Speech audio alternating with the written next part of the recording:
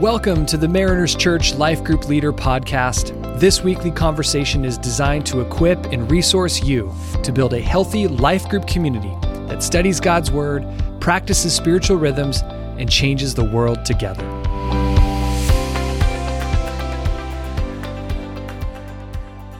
Welcome, leaders, to this week's edition of the Life Group Leader Podcast. We are starting a brand new series this week called I Need a Miracle. We are so looking forward to walking through these incredible passages with you week in and week out, and more importantly, for you to walk through them with your life group.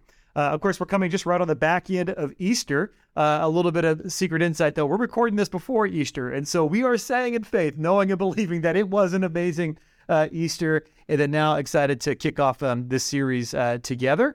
And I'm not alone in kicking this off, but we have got the very well-known, the very well-respected, the very highly esteemed contributor to so many things here at Mariners with the Gospel Everyday podcast. She's our pastor of Next Step. Ladies and gentlemen, Tiffany A. Lyons. It's Tiffany Lyons. What's up, Tiffany? It is so good to be here, John. Wow, what an intro. That's about, and that was free off the cuff. That it comes from sincerity, who you are and all that you do. I'm super excited to be here. Yeah, we were saying before this, so you know what you're doing. We've done this before, but you're telling me this is the first time you've been on the Life Group Leader Podcast. It is. I have been a listener, but first time. Long-time listener, first-time caller. I think that's the line. Yeah. Oh, can I be honest with you? Yeah, please. I've listened to a couple, so I couldn't go with that straight-up thing. I was trying to edit it according to the truth of like couple-time listener. Yeah. But now I'll start to listen now that I am on it. That's what I'm talking about. Yeah. Yeah. Listen to this every week. I know you've been on the If I Had More Time podcast. That's right. You're a great contributor to that, and of course, there's so much more to your role in what you do here, helping people take their next steps and how they serve and activate their gifts. So, yeah, we're so grateful for you and all that you bring. We were just saying, I need a miracle. It took us about half an hour to get these mics turned on and ready. It did. It's crazy. It's like, what a start to the series. Yeah. We needed a miracle. Yeah. The Lord provided. He did. He provided in the form of Dallas Viva walking us through tech support. God. We're so happy. But man, this is going to be a great series. Life Group Leaders, you hopefully by now have already received your new series magazine. And man, these are so just well done with the articles, the supportive resources that are through here, the volunteers that have contributed to this thing. I mean, not only do they look and feel beautiful, but the way that our volunteers have helped contribute and shape the content in here is just so incredible. It's amazing. Yeah, and so every time we do these about 3 times a year, these hard copy series mags. Leaders, you may be wondering, well, where do I get my sermon questions? Well, they're in here. They're in here. Every week you can find, week by week, the sermon discussion questions, which are in here, and we're going to walk a little bit through now. But Tiffany, I'd just be curious to hear from you. What are you excited for in this series as you look at the healing stories of Jesus and what they mean for us today? I'm so excited because I think for many of us, there is at least one thing in our life, probably multiple things in our lives that perhaps we have lost hope with. And for some of us, there are seasons that it's like, wow, I feel like the lost hope is all consuming. And we can look back at what Jesus has done and what that actually means for us today. And so I'm really excited about the hope that might be able to be found in Jesus and his ability to actually step into our situations and circumstances. So I think our people will be blessed by this series.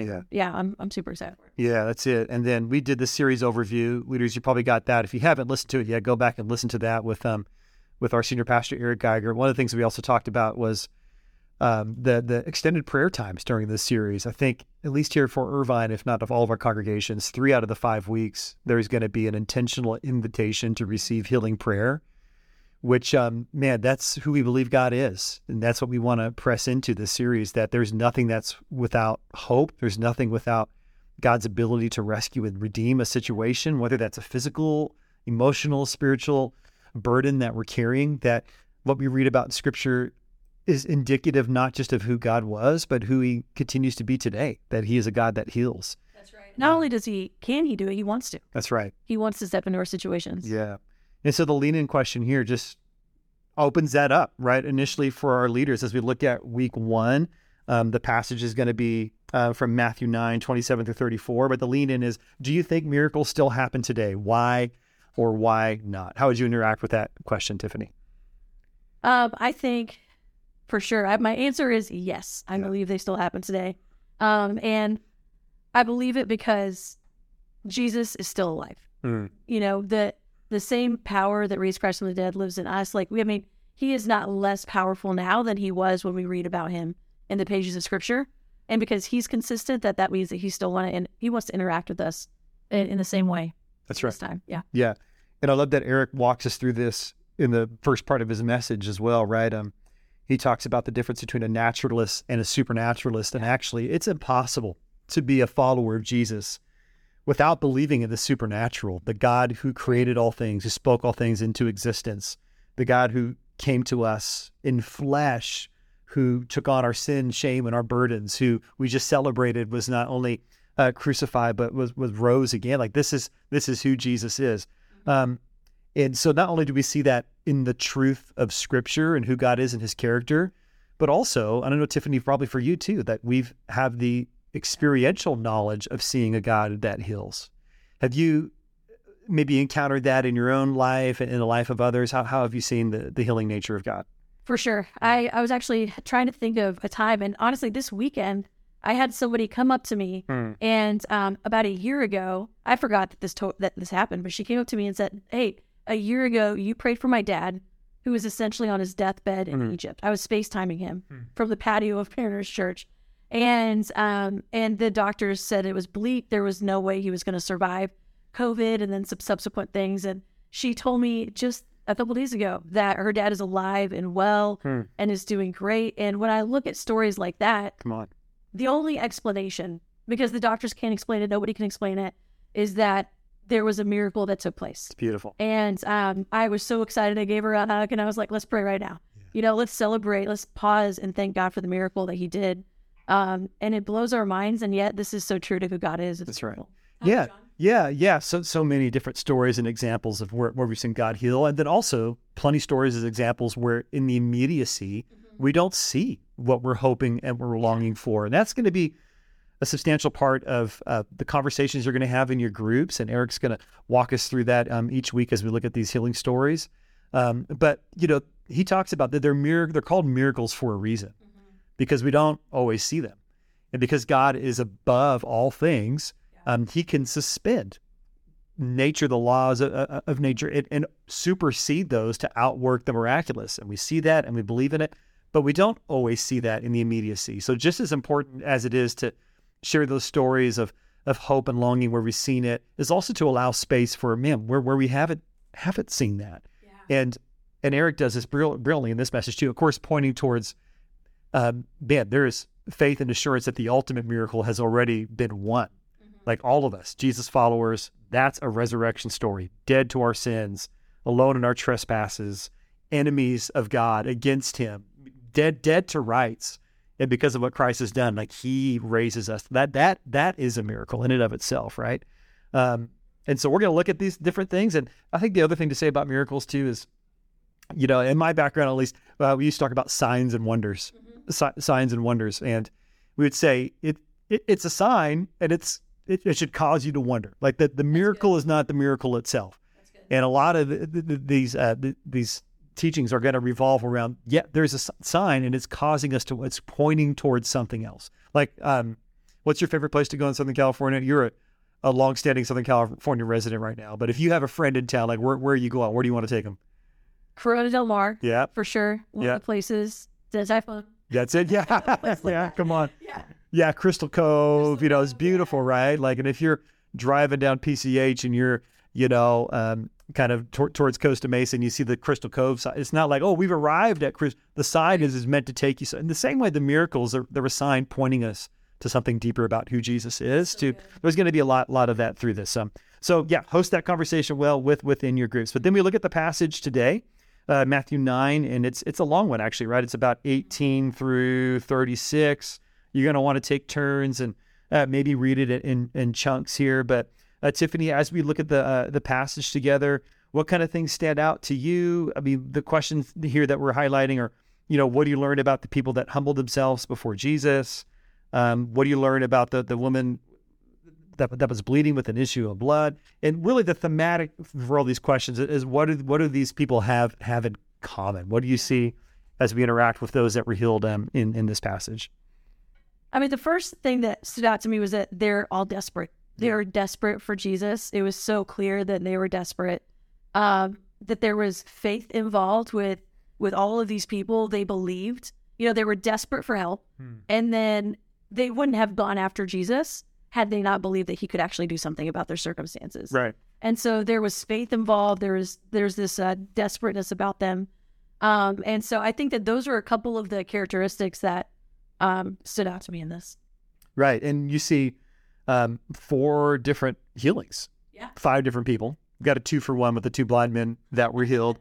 And in each healing, Jesus is showing us, right, that there's a desperation, there's a need, but also his supremacy over physical elements, over suffering, over death, over blindness, over evil, that Jesus reigns supreme over all things. And then in all of these situations, what you just said, right, they seem desperate, like no hope. There's nothing that can happen. I mean, physically dead in one of the healings, but they all seem like they were very, very final. And so you see desperation, and you also see a mixture of faith in them calling out to Jesus. And Eric walks through that a little bit too, just the connection between our faith and miracles. What would you say? What would you say to that? What do you see? So I love what Eric pointed out in that our faith isn't the hero in this. It's good. And I think that's so vital and so important, because I have heard really well-meaning people say some really damaging things when they equate the strength of somebody's faith as the ultimate. Yeah. Because the reason we can have faith is because of the strength of Jesus, the healer, and the miracle worker. And so I love that Eric made it really clear that our faith is not the hero in this. Yeah, that's great. It's not that we have like faith in our faith. Right. Like faith is not some like this form of commerce that if we have enough in it, we can cash our faith chips in and then finally get our blessing and our healing, right? It's faith isn't the mechanism by which God does stuff. He gives us this gift of faith, and faith is a part of it for sure. But it's so much more about his willingness and his faithfulness. And I always point to how much faith did Lazarus have? Lazarus was dead. He had no faith. He had none whatsoever, and God still did it. And sometimes you do hear that. Well, if somebody's not healed, it's either a couple of things. It's a lack of faith, or it's a sin problem. And while you don't want to totally dismiss all of that, but man, we have misunderstood. Like, we can't make the stuff happen. We can't do it in our ability to try to earn something from God. It's about his miracle and what he does. But you do see this component of desperation and faith, which I love that you're highlighting for us. And then we get into the lookout in the different story. We read that these people in the lookout question, they're desperate for Jesus. We see people that admire Jesus. We even see people that oppose Jesus. And what do each of these postures towards Jesus lead us to? How would you interact with these lookout questions? Or the second lookout question, are these different type of postures still applicable to our world today? And maybe where do you see it? Yeah, absolutely. Yeah, I think that as I think about these things, the 3 different categories that's built out here is, the people who were desperate for Jesus, they were close and they were ready to receive his healing. And then the people that admire Jesus, it's good, but maybe there was a lack of proximity, or like they got to admire from afar, but they weren't like right there asking for it, and then the skeptic, of what he does work when we do see what we think could be a miracle. We're so skeptical that perhaps we miss Jesus working, or we try to rationalize it. Like, I could think about the man from Egypt who was on his deathbed a year ago. I could rationalize that and say, well, the doctors did this, and then, maybe it wasn't a healing, and so I think we could probably try to rationalize just about anything. And so I started to think about where I was in all of this, just Tiffany Lyons. And honestly, I have to work to always be desperate. I'm not like, and I land in the desperate category where I'm ready to receive whatever God has for me. I think that it's easy to slip into each of these categories at different stages in our lives and different seasons. And so I think I have to work to not be skeptical. Even when I hear, I'm sure you've encountered this, John, but like when you hear about a miracle that just feels like, whoa, this is wild, which all miracles are that way. But sometimes when you encounter that, you're like, wow, I don't know what I think about that. Yeah. And so there are a lot of times where I have to do the gymnastics and remember I need to be desperate. Right. Yeah. Yeah, it's good. Need to be desperate and have the understanding. Again, it's a miracle. It's not something that we always see, but you do see it as a normative operation of what Jesus did. Jesus always came proclaiming and demonstrating. And anytime he talked about the kingdom, one of the ways that we saw that the kingdom was here and it was coming was through the physical demonstration of healings, of driving out demons. That was a normative part of Jesus's earthly ministry. And it's a ministry that's given to us to experience his healing, to play a part in believing and stepping in and praying for other people to receive healing. Like we have that place as Jesus followers to do the stuff that Jesus did. And so, man, part of it is the desperation. It's recognizing that things are broken. There's pain in the world, and that pain can be used to drive us towards a fuller dependency upon who Jesus is. And then I love what you're saying too. Like I had a friend that recently said something looking at, it seems like it was so long ago now, but the whole Ashbury revival that broke out, like amazing, right? And people had lots of questions about that. And there was a post that went around and somebody said, when it comes to these kinds of things, I'd rather be gullible than cynical. But I think, there's something in that for me, like not naive and laissez-faire, but it's just like, man, I want to lean into this and believing and attributing anything that happens to, man, this is God's goodness and he's in control and he's sovereign over all these things, rather than being dismissive and having a nature that wants to press in to see more of that, because we're desperate. We're desperate for that. Leaders, you're desperate for that in the groups that you lead. Like, no doubt there are people in your groups right now that are sitting under, the immense weight of a negative diagnosis or a wayward family member. There are things that seem irreversible and impossible. And if we believe, and we do believe, that what we just celebrated a couple weeks ago is true, that Jesus rose from the dead and his power is at work within us, then that gives us hope that all things will be redeemed and will be restored. Maybe not always in the timetable that we want, but we can have a hope and a confidence to know that that's who God is, and that is what he's doing. So then the look-in question.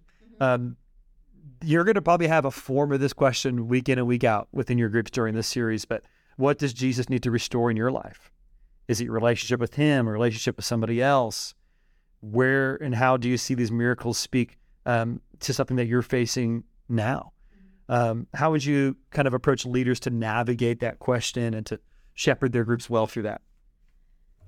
I think encouraging people that this question's hard, acknowledging that this question's hard. And you're asking them to be super vulnerable, because when people actually put words to the hopes in their heart, to the things that are broken, need restoring, it takes so much courage, because you're articulating this and you're hoping that God will step in. Right. You're hoping that a miracle happens. But what if you articulate it and a miracle doesn't happen? Does that hurt their faith? So I think that this is like a struggle to articulate it. Every time I'm praying with people with extended prayer, and the first thing I say after they share what it is, I'm like, I'm proud of you because you were bold enough and courageous enough to even say it. And it's really good, Tiffany. Yeah. And so sometimes I think that as we're leading people, they may not even see the courage they have in asking God. Mm-hmm. And then the other thing that as leaders, we also have to wrestle with this. We recognize we have a God who can perform miracles, but yet we have stories where he has, and stories where he doesn't perform the miracle we're asking for. And then how do we reconcile that? Yeah. And so I think having that double-fisted faith of, God, we are going to be bold to ask you, but even if you choose not to, I'm going to believe that you're still good. Yeah. And I think even walking your people through that before you even go through the process of, over this season, you guys are going to be praying about some amazing things to happen. Yeah. And God's going to answer some of those. And then some of them we're not going to know why, but it's not going to go the way we're hoping. Yeah. Because we don't see the whole picture. That's right. Yeah, that's the nature of what it means to follow him, to grow in the maturity of our faith, to have this realization of the kingdom that has come and is still coming, and the relational component of what that means, to feel like you don't have the answers for everything, but to sit in it with people, to be in it, to pray with them, to listen really well, and to point to the sufficiency of the resurrection of Jesus and what that means for all of eternity, So Tiffany, come on. So good. So grateful for you and your perspective and how you pastor our church so well. And leaders, we can't wait to just see how God wants to use this series over these next 5 weeks. We know we've got a lot of new leaders that are listening that just graduated from Rooted, and we've got Rooted that's starting out here again. So man, we're so grateful for what you guys are doing, how you are shepherding day in and day out on the ground. We could not do what we do. We could not steward what God is doing without your obedience and without your leadership. And so we're praying for God to do great things as we go through this series together. All right, Tiffany, thanks so much for your time. Leaders, for your time. We will see you back here next week.